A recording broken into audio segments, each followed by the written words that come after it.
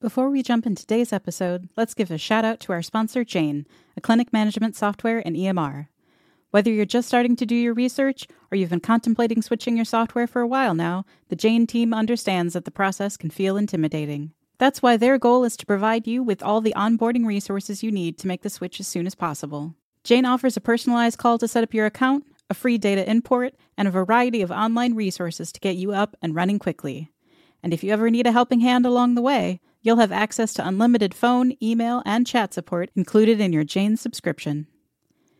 If you're interested in learning more, book a one-on-one demo at jane.app/switch. And if you decide to make the switch, don't forget to use the code HEAL1MO, that's HEAL1MO, at sign-up to receive a 1-month grace period on your new Jane account.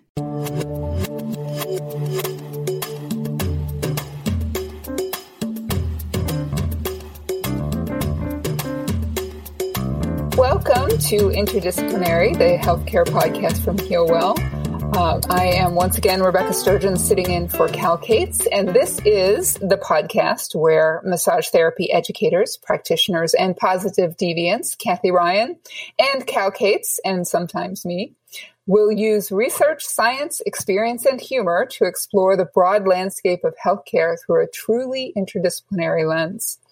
We will have honest, uncomfortable conversations about topics like access, racism, death, ageism, ableism, and equity that address the intersection of being a human being and providing quality care so that we can expand our impact, confidently navigate new challenges, and together create lasting, sustainable changes in healthcare. You'll always learn something. You'll always laugh. You better laugh. And you'll come away better informed and with real things you can do in your own community and practice to create a more compassionate and collaborative system of care for all humans. So, once again, I am joined here by Cathy Ryan. Hi, Cathy. Hey, Rebecca. So excited to be back on the pod with our favorite producer.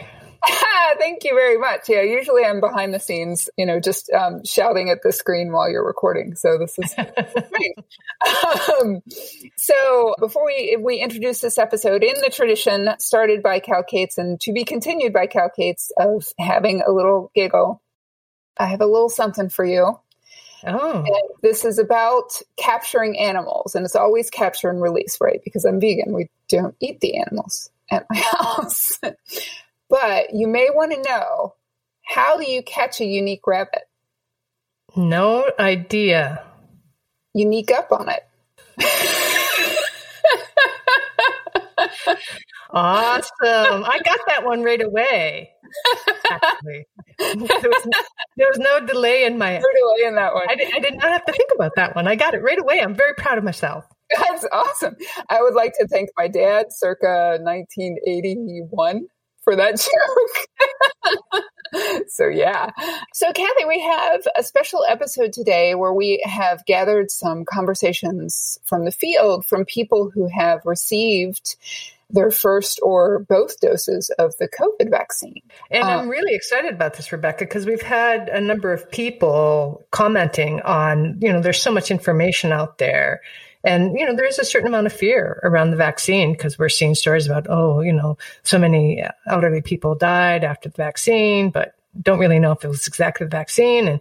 And so really glad to have some folks step up and be willing to talk about what their experience has been like. Yeah. Wasn't familiar with the stories about, elderly folks who had died proximal to the vaccine. But we do have, a couple of genuine older adults who are very much alive, featured today, as well as some of our colleagues, and a little bit of their experiences and what their decision process was. Awesome. Great. I think that's great. And I think that's something that a lot of folks are going to be really interested in hearing if they've not had the vaccine yet. Maybe not necessarily to factor into the decision-making process, and maybe it will, but just to have a sense of what to expect. Yeah, exactly. So I hope you all enjoy it. Have a listen. And afterwards, if you're feeling like it, send us a message and we'll be glad to hear from you. I'm Cynthia Wold, and I live in Valparaiso, Indiana, with my 2 sons.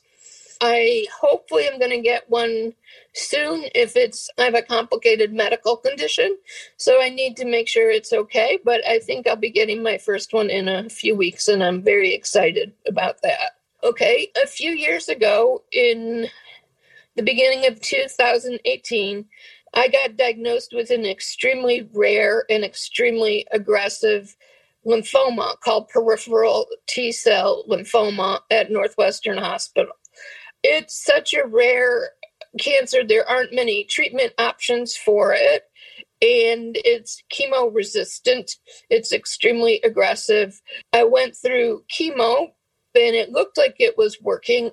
Part of the solution to this cancer is you have to have a stem cell transplant once you're in remission, and that takes out your entire bone marrow, blood, immune system, and replaces it with a donor, because this cancer always comes back, and you have to be able to have different immunity to fight that. So I went through a clinical trial drug, which put me in remission.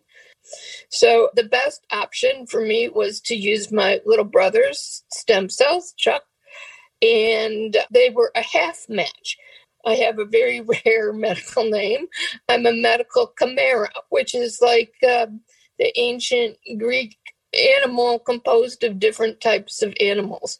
And they call me that because I actually have two different kinds of DNA. I have my 60-year-old original DNA in most of my body.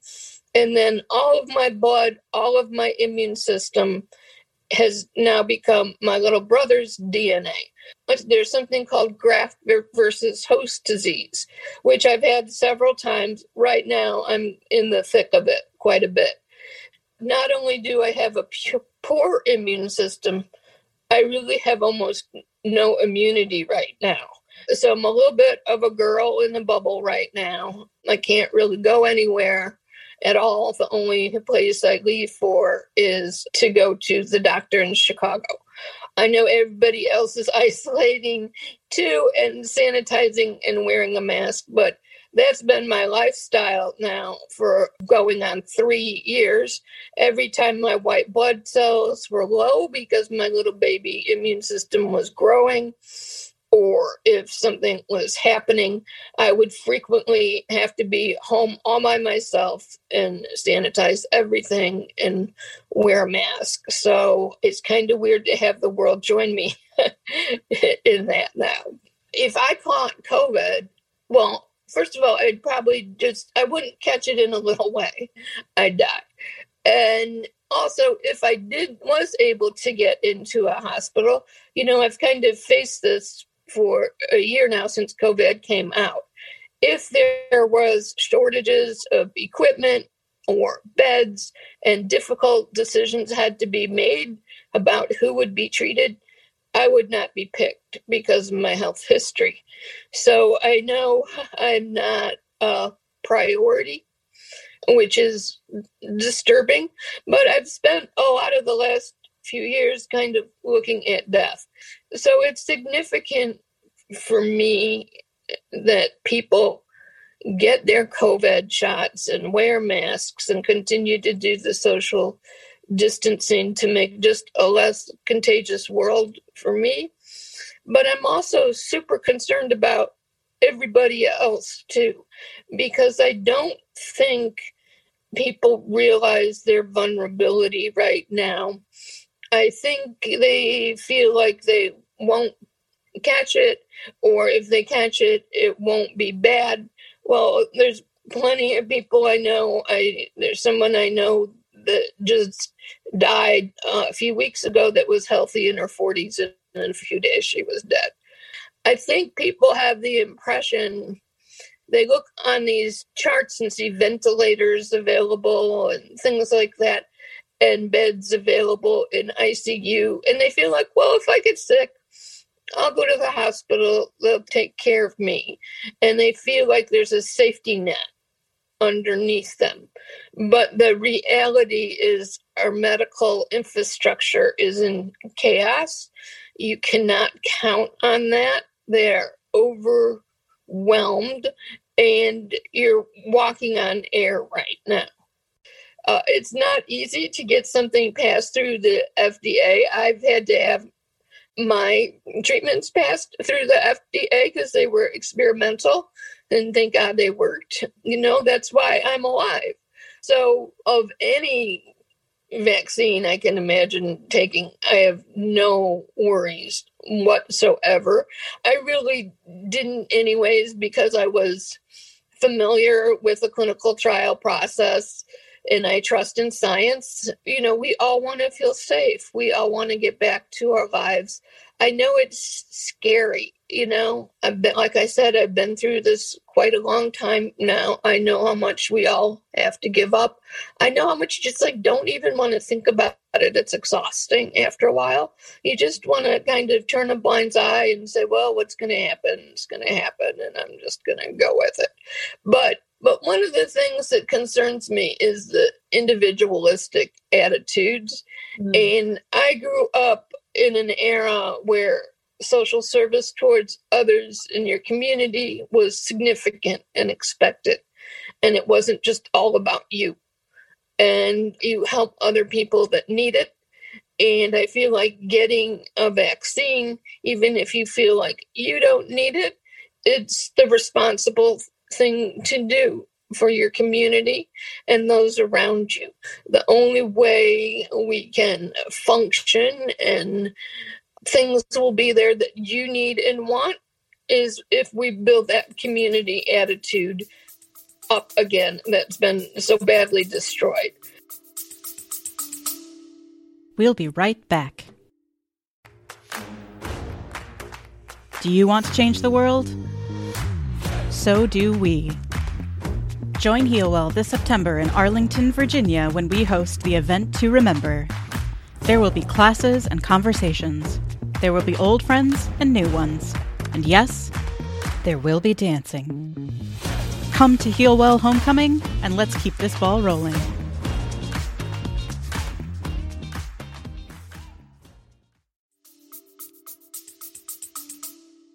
My name is Lee Harper-Chen, and I'm in Washington, D.C. I'm an ICU nurse at a large level 1 trauma center, teaching hospital. So I take care of the sickest of the sick COVID patients. Yes, I was so fortunate, and I got mine both doses about a month ago. I got the Pfizer one, and I was just so delighted. It was a feeling of joy and optimism in this dark time to receive that vaccine.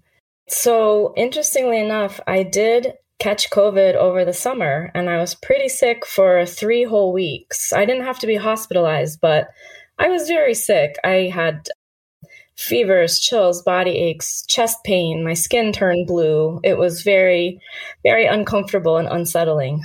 So because my body already recognized those spike proteins that the vaccine is teaching your body to fight against, I had a pretty strong reaction to the first and second dose of the shot. The first dose, I got a very sore arm to where I could barely lift it. But worse than that, I got chills and body aches and fever, and I slept for about 2 days. And then it passed. Life went back to normal, and it was much better than getting the coronavirus again. And I sort of then knew what to expect for the next dose. I said, all right, I'm going to hunker down. I'm going to take my Tylenol or Advil. Some people say don't take them because they can dampen your immune response. But in my opinion and experience, my body was giving me a really enthusiastic immune response. And it was so uncomfortable that I went ahead and took that so I could sleep and get the rest that I needed. So my motto regarding the discomfort from the vaccine is it's better for 3 days than for 3 weeks with the actual disease. My relationship to my work or my feelings about my work, it just doubled down my commitment to my work because it made me feel a whole lot safer. I knew I had the antibodies that my own body had produced. Even 5 months later, I still had them, but there's sort of no guarantee. And I just felt like, this is a new commitment to eradicating this virus. There's hope on the horizon. The more people who can get it, the better off we'll be. And I wanted to lead by example.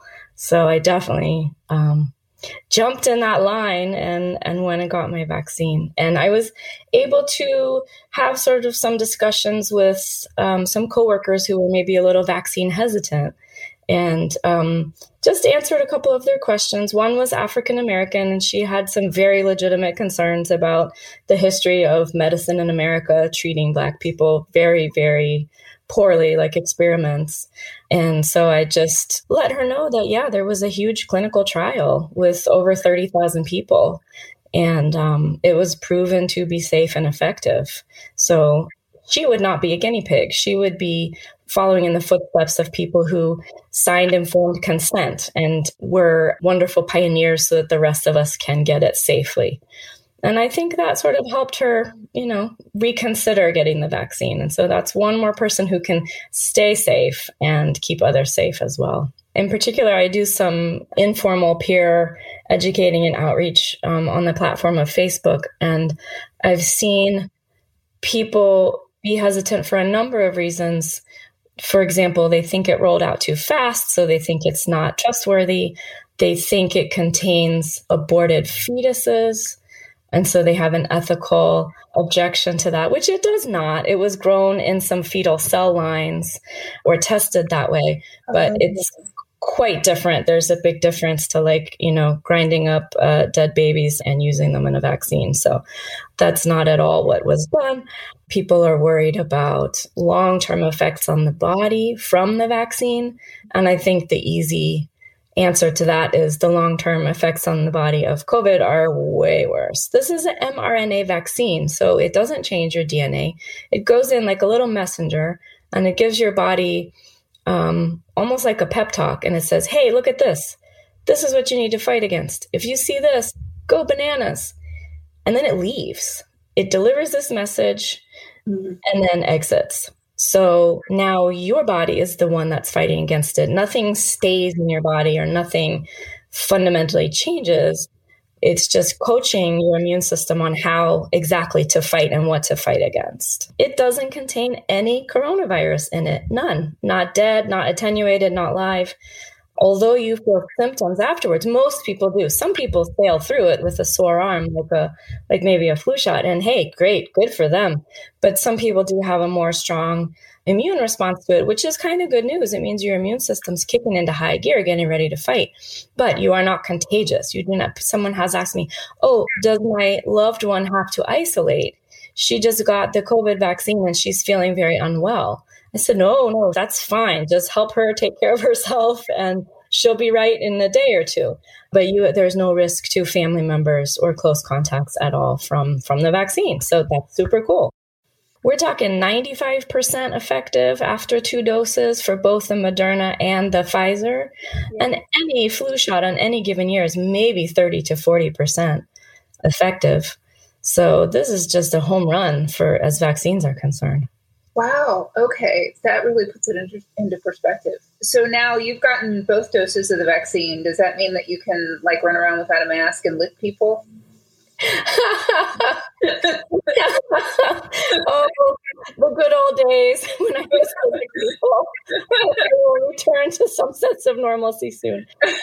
No, not yet, unfortunately. The scientific word is still out on whether vaccinated people, although they won't get sick themselves or aren't very likely to, could still harbor the virus in the nose.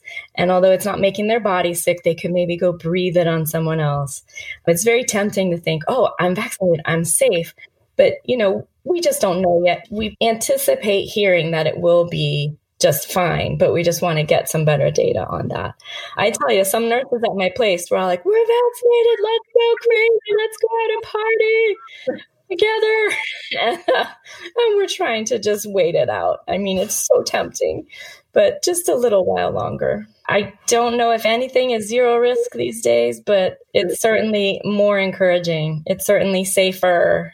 Yeah. And hopefully once we find out that you can't spread, then heck yeah, hug. I mean, even maybe a little lick, who knows? If you have that kind of relationship, I mean. Yeah, and we should all have at least one friend like that. What we're aiming for with the vaccine is getting enough people vaccinated that we'll get what's called herd immunity.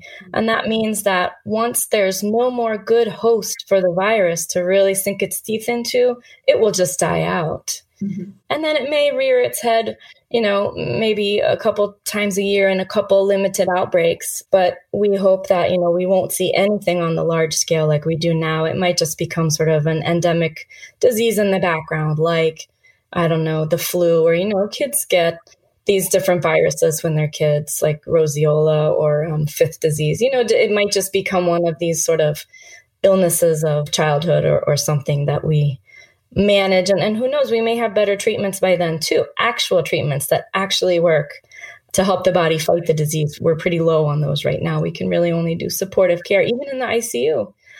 We can't cure it. We can help your body fight it off, but we can't fix you.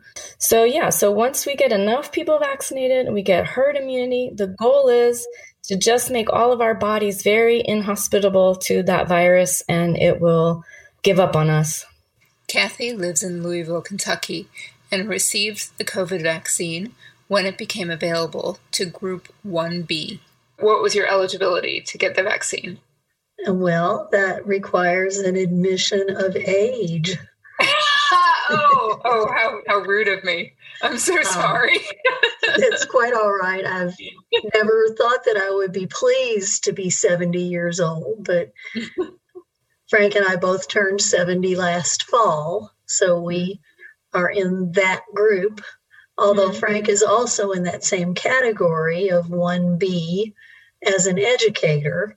Mm. The schools are doing their shots alphabetically by school name. We signed up through Norton MyChart, and the availability at the West Broadway Norton Healthcare facility was pretty wide open when we clicked on the magic little button. And we fortunately got our appointment very soon after we logged on, and were able to go to this facility in this beautiful, beautiful new YMCA building on West Broadway. Yeah. And it's a great facility, and we were directed to, each of us, to separate nurses sitting at separate tables with their laptop computers, and they checked each of us in, and I immediately pulled my EpiPens out of my purse and said, "You need to know." And she said, "We have EpiPens, but that's good that you have yours." Yeah. So did you need them? I did not. But because of my history and my many, many allergies, they had one recliner in this very large room. Mm-hmm. And most people got their shots right there at the table with their nurse. But they asked me to walk over to the recliner, pulled it away from the wall, put the footrest up, leaned me back a little bit, and gave me the shot there. And no reaction at all, thank goodness. I was really a little hesitant because of my allergic history. Yeah. We have very good friends who live in Seattle. One is a scientist, the other is a pharmacist. And I've been talking to Patty and Terry for several months about, how do you think this is going?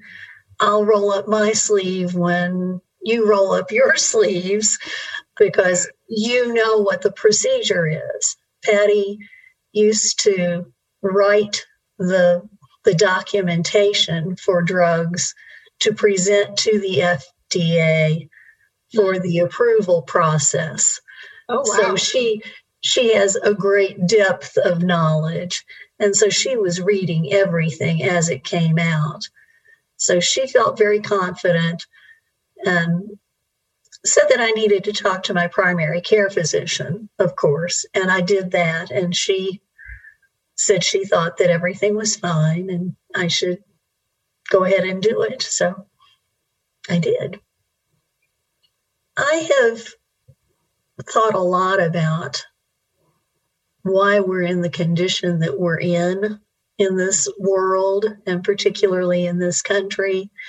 Yeah. And it's due to a lack of everyone doing their part to make it better, whether it's everyone wearing a mask, everyone observing social distancing, everyone avoiding large crowds. I've done those things. I've been inside a store maybe 4 times since March. The closest I've been to another human being was when I got my flu shot. Yeah. And then I had some routine lab work done. So I actually went into my doctor's office, rolled up my sleeve, and ran out. I've really tried to avoid, for my own safety, any encounters with other people that were not absolutely necessary.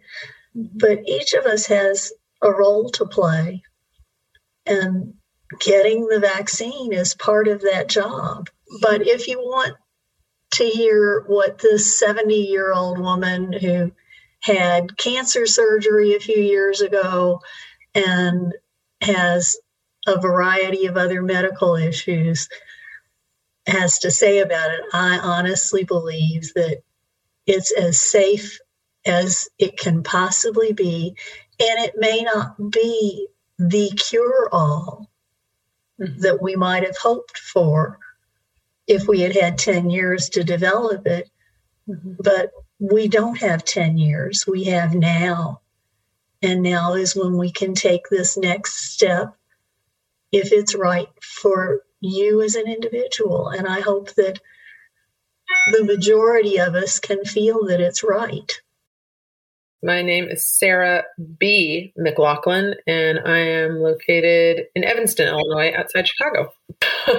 I think that how it worked out was the city of Evanston first started vaccinating hospital workers. And then it was the same round, but once they were finished with that, they opened it up to all healthcare practitioners who are not associated with the hospital.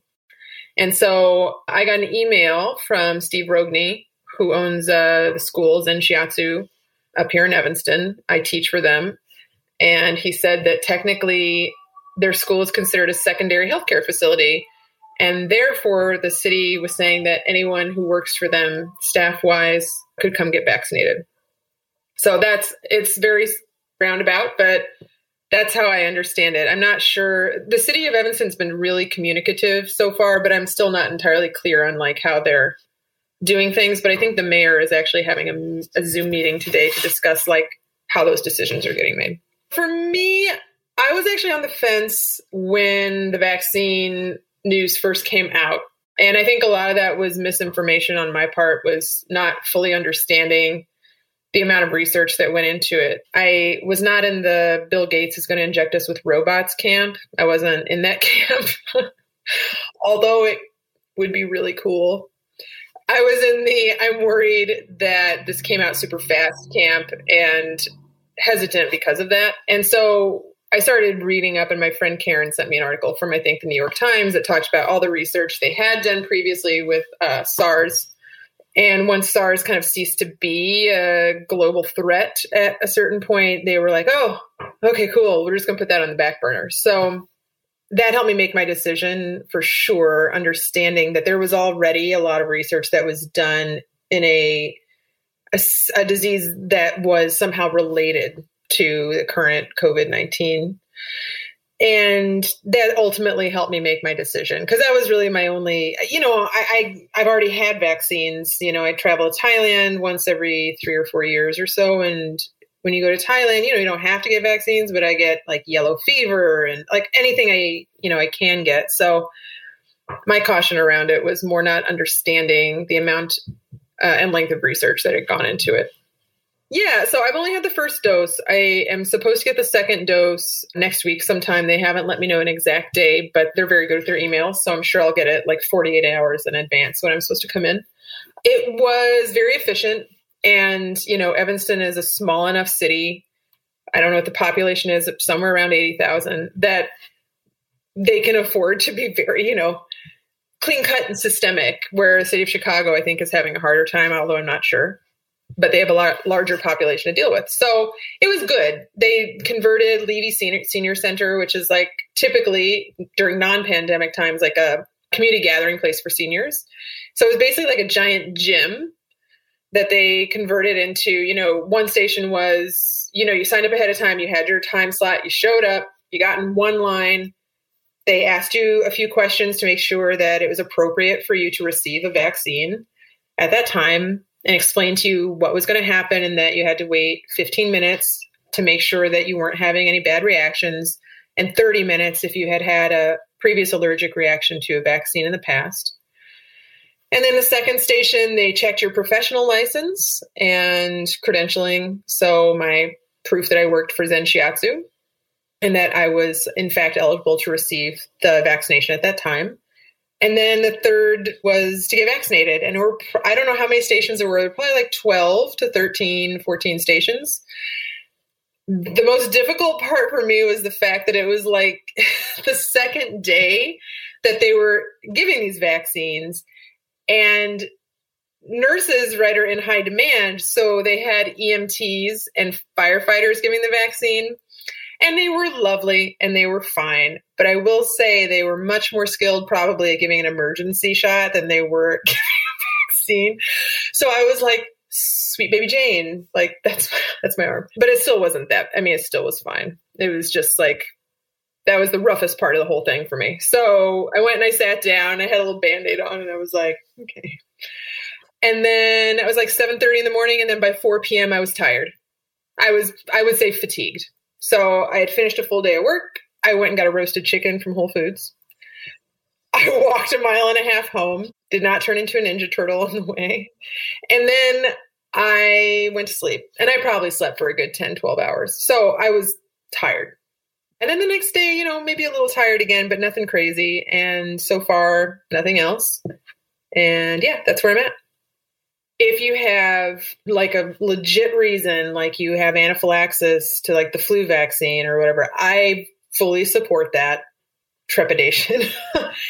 Or if you have some sort of cultural or other reason why, you have not a large amount of trust in medicine or the government, of course I honor the fact that like there's that hesitation there. Honor your hesitation. Even if your hesitation is, oh my God, it's Bill Gates putting robots in my body. Honor that hesitation, right? Acknowledge it, but do your research too and decide if it's right for you. I think that if you've received any vaccines in the past, honestly, this wasn't any different than any other vaccine. So if you've already received vaccines in your life, I would be very confident in going ahead and getting it myself. Honor your hesitation, but also do your research to make a decision. I think it's great. I hope more people actually decide to take it, because I know that that's becoming a problem. Yeah. Well, and final question, Sarah McLaughlin, can you prove that you have not turned into a robot? No. No, I cannot. Unfortunately, AI is too good right now. Right back up. True. Yeah. True. So, yeah. I'm Nancy Cohen, and I live in Chicago, Illinois. Well, my partner and I both received our first doses on Inauguration Day. So January 20th, it is emblazoned in our memory. We had it done at Rush University Medical Center, and they told us that we couldn't have the first one unless we were going to schedule the second one. Non-negotiable was their term. And before we left, each of us left the booth where we were having our shots, they had it scheduled. We know that in Chicago, we're supposed to open up to what is called Group 1B, people 65 and older, as of January 25th, and obviously we got it early. We had been checking all sorts of sites to see, how we could get on a waiting list. And then out of the clear blue sky, I got both an email and a text from Rush telling me to go to my patient portal, which is called My Chart. And once I was there was a message that I could reserve a time for my shot. And it was as simple as that. But how we were chosen, neither of us has been able to figure that out. And I've asked, nobody seems to know the answer. But I think the best answer from one of the nurses was, we had the extra vaccines and decided to open up early. And so they do not have an open registry. What they're doing is contacting patients. It was a very smooth process, which is very reassuring. And we got information on the vaccine. And I had my shot, and the nurse was extremely skilled, so I didn't even feel it. Didn't even bleed. And that was it. I had absolutely no effects from it. Usually, like when I get a flu shot or any other vaccine, I have muscular swelling and a sort of a hot feeling as the antibodies start to develop or something. But this didn't happen. I had no pain, just the tiniest sensation around the spot. But we're not talking pain here. We're just talking, I knew someone had, stuck me with something. Mm-hmm. And by the third day, that was completely gone. However, I have heard from others who had the same good luck that when they had their second shot, it was a different story. So you may have to ask me again after February 11th. But because I have some severe food allergies, I just let some concerns build up. And this was all before I got the appointment. Once I got the appointment, I was totally excited about it. But I really was concerned because I'd heard about people just having allergic reactions, and I didn't want to be one of them. No. But there's also this thing in young people of, I won't get sick. It won't hurt me as much. Let's see. Me, I'm invincible. And also I think some people just don't understand transmission or contagion. Mm-hmm. So they don't understand the necessity of wearing a mask. So my cousins and I, when we have seen each other, and it's only been actually two of them that I've seen in the last year, but we have worn masks around. Yeah, absolutely. And all my friends too. Nobody really comes into our house. We just sealed off from the rest of the world. Yeah.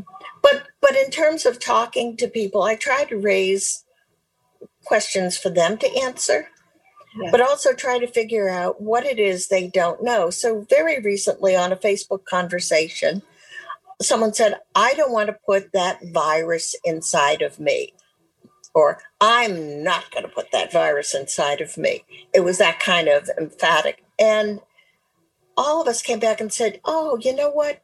There's no live virus in it. We're not going to start explaining DNA and things like that, because a person doesn't have either the mindset or the interest or the background to parse that and figure out what it means to them. But what I have told some people is I've asked them if they got a polio shot, because I'm older and I was in that first wave of kids that had the polio vaccine. Yeah. In fact, I had every polio vaccine that ever came out. We figured, of the people who were young in like around 1957 when they started giving it out, there's no way we're getting polio. We had every version, every delivery system of that, because they just lined us up and gave it to us. And that's because the fear was so great, because nobody wanted anything to happen to their children. And I think in some ways it may have been maybe the way it was handled, the way parents were addressed, because it was a disease that hit mostly children. and children died, or children ended up in iron lungs, and I went to school with any number of kids who had had polio. Yeah. Yeah. So I just remind them that sometimes you have to be part of the experiment. But, earlier you asked me about my concerns about getting it myself. And I actually did research at that point. Good. So I read, I went to the Pfizer site and I read what was in the vaccine, and I read some of the history of it.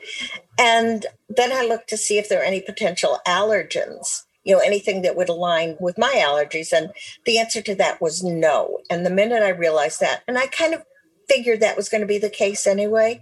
But once I realized that, I go, that sigh of relief that maybe I was just being a little bit too worried about things. My name's Sakinah Irizarry, and I'm located in Saugerties, New York, mid-Hudson Valley. I was fortunate enough to have put my name on a list with the state. There was some calling around and waiting for a call back. I got a call from a health facility that said they had vaccines and they had appointments for the next 2 weeks. And I got myself signed up and spread the word to my colleagues. It was a bit of research on our own. As soon as massage therapists knew that the vaccine was in the state and being given to the first priority, which in New York State was healthcare workers, patient-facing healthcare workers, and nursing home employees I think they had a tier 1A. That's when I started looking and checking the state sites. Didn't get any outside guidance until I started to see some anecdotal evidence of way up north in New York State, some massage therapists who were working in hospitals were able to obtain vaccine. At that point, I started checking the state site on a daily basis. And the key was patient facing. And in New York State, since we're licensed as healthcare professionals, those two factors made all the difference. It didn't matter what kind of practice at that point when they rolled into phase 1B. It didn't matter because as long as you had a license and you were patient facing, they were willing to provide vaccine. I was really fortunate when I got a call from a health facility. It was one that was only about 10 miles away. And again, from anecdotal evidence of, people's posts online and things, I made sure that I had nothing else to do for the rest of the day. Some folks had experienced headaches or achiness or a general feeling of rundown. So I cleared my day, went over for my appointment. All COVID procedures were in place, enter in one part of the building, exit out of another. They were very prompt about it, checked my credentials, took down all of my records, gave me the vaccine, had me wait 15 minutes. And because they are giving that time to make sure that there's no allergic reaction, if there is to be, I was told like an anaphylactic reaction, it would happen quickly. No reaction. I went on my way. I was very relieved. I thought I had maybe a low-grade headache, but I have a new pair of glasses that I'm supposed to be using, and I thought it could also be attributed to that. I had almost no reaction, a little soreness in the spot where I received the vaccine, but less than when I've received the tetanus shot and more than when I received the flu shot. I do a flu shot. I ensure my children get a flu shot just because I'm in contact with the public. Also because about a third of my client base are teachers in schools, and which were prior to COVID known as germ factories anyway. So I thought it would be prudent. Yeah. Can I ask you a race question? Yes. Okay. So Sakinah, you're a Black woman. And there's a lot of chatter, and I don't know how much of this is mythology and how much is true, that communities of color are reluctant to get the vaccine and it's going to be a problem. And so I wonder, from your perspective, how much of that is myth, how much of that is truth, how much of that is truth based on previous experience with the medical system? Well, I think that communities of color have a healthy skepticism of the American healthcare system.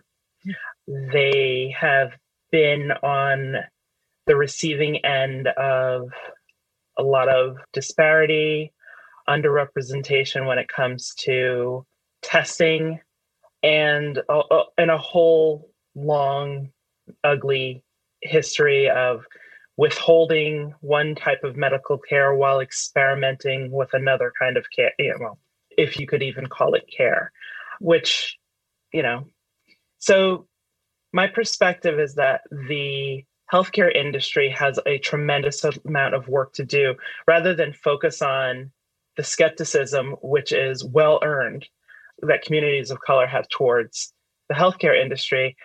My thought process is the healthcare industry has a tremendous amount of work to do to earn the trust of communities of color to provide vaccine. They should make it easy. They should make it safe. They should bring it to those communities. And I'm pretty disheartened because I read in the news that there are regions and areas that know of the disparate impact COVID-19 is having on communities of color, Black communities, Native American communities. And when regions have tried to make efforts towards rectifying that by making it very accessible, making vaccine very accessible in those communities, they have found themselves facing lawsuits or their states threatening to slash allocation of the vaccine if they place access in those communities. While at the same time, when vaccine access is placed in white wealthy communities, it is very accessible and no one has had any problem with it. But as soon as the focus was turned, I just last night was reading a story about this happening in Texas. Dallas County was trying to prioritize vaccinating the communities that were most impacted. And it's really disheartening that you find that the system accepts the disparities and resists reducing them. Mm. And so I am fortunate.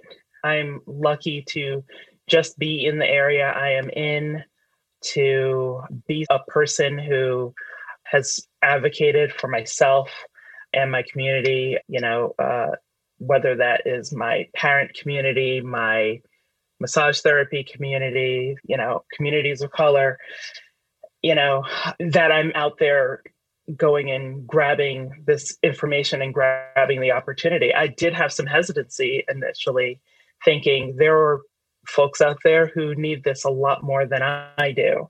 A private practice massage therapist who has the option even to close down for my own and my family's safety. I don't know a lot of people who can do that of any background. So I did have some hesitancy at first, thinking maybe I should let others get in line first. But I also thought this opportunity is here. And I'm glad that I took the opportunity, because in the following week, our state had to shut down access because the federal government fell short in its supply to the state of New York. Right now, access hasn't changed. They had just announced, I guess the week that I got the vaccine, they had also begun to roll out to school teachers and essential workers. Mm-hmm. And at that point was when the supply began to dry up, and they requested more of the federal government. The state had already announced at that point that they were rolling out the vaccine to those 65 and up, when the threshold before that with the group that I was in was like the 75 and up. And at that point, I think they got an announcement at the end of the week that new vaccines weren't coming.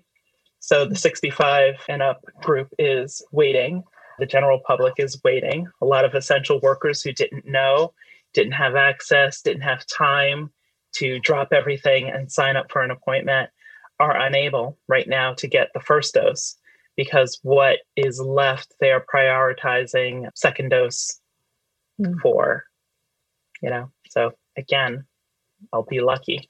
A widespread rollout would be a dream for me, and again, I know I use lucky a lot, but I'm extremely grateful for the position that I'm in as a Black woman in New York, who owns her own business, none of my family members have to go out of the home. I'm really fortunate. It would be a dream for me to see, some return to what we called normal life, with also the hope that some of the knowledge that we've taken, some of the ideas and information that we've had the time to be exposed to educate ourselves on, could be taken out into the world to improve things, because normal wasn't great for a lot of communities before. So as much as it would be great for me, it would put my heart at ease to see the impact that's happening for so many, to so many people, to so many families, to so many communities, to see that alleviated somewhat. I've had conversation with some folks who are reluctant, and folks who said they wanted to wait and see. And honestly, I'm usually not a runner out and get the new. I even hesitated this year. I have a child who was eligible for a particular vaccine at his age.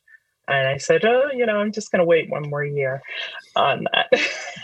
So I'm not usually one to jump on a bandwagon, but I think that the atmosphere and the information that's out there available about COVID specifically is plentiful. It's been very informative. I've done my utmost to listen to authorities. I've done my utmost to listen to. I hang out a lot on Twitter, and I follow probably about 20 to 25 Black female doctors about following their opinions on how the research, how the testing, how the access, all of those issues around the vaccine have gone. And so I felt reassured enough, and I feel assured enough to speak to my friends, my family, my peers, that this is safe. Hopefully, I can't know, effective. It will be more effective if more of us receive the vaccine. I'm not evangelizing, but I'm trying to be but I did make it known. I did make it public, to friends and family and associates and community groups that I belong to when I received the vaccine. Thank you for listening to Interdisciplinary, the healthcare podcast from HealWell. Cal Cates and Cathy Ryan will be back with you next week. In the meantime, feel free to give us all the likes and shares and reviews on social media, and you can email us at info@healwell.org with any questions or feedback, and we'll talk to you next week.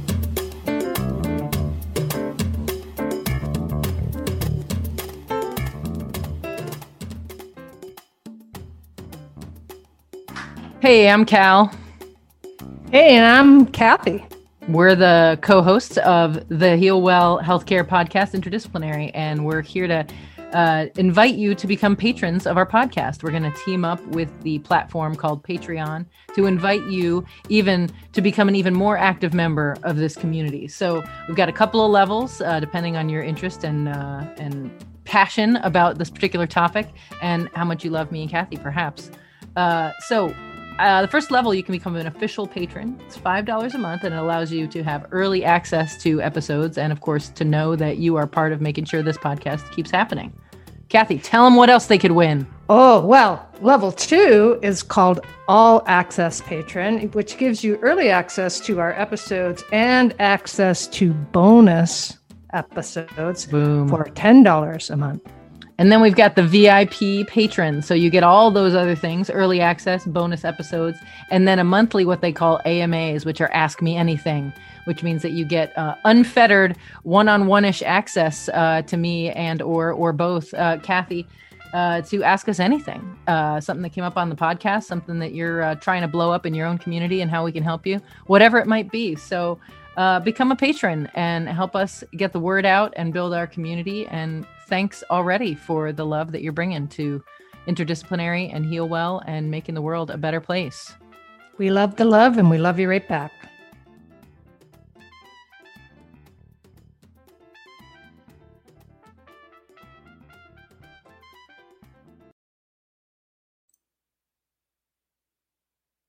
If you enjoy Interdisciplinary, you should check out HealWell's new show, The Rub, a podcast about massage therapy. You can click the link in the show notes or find The Rub wherever you listen to podcasts. See you there.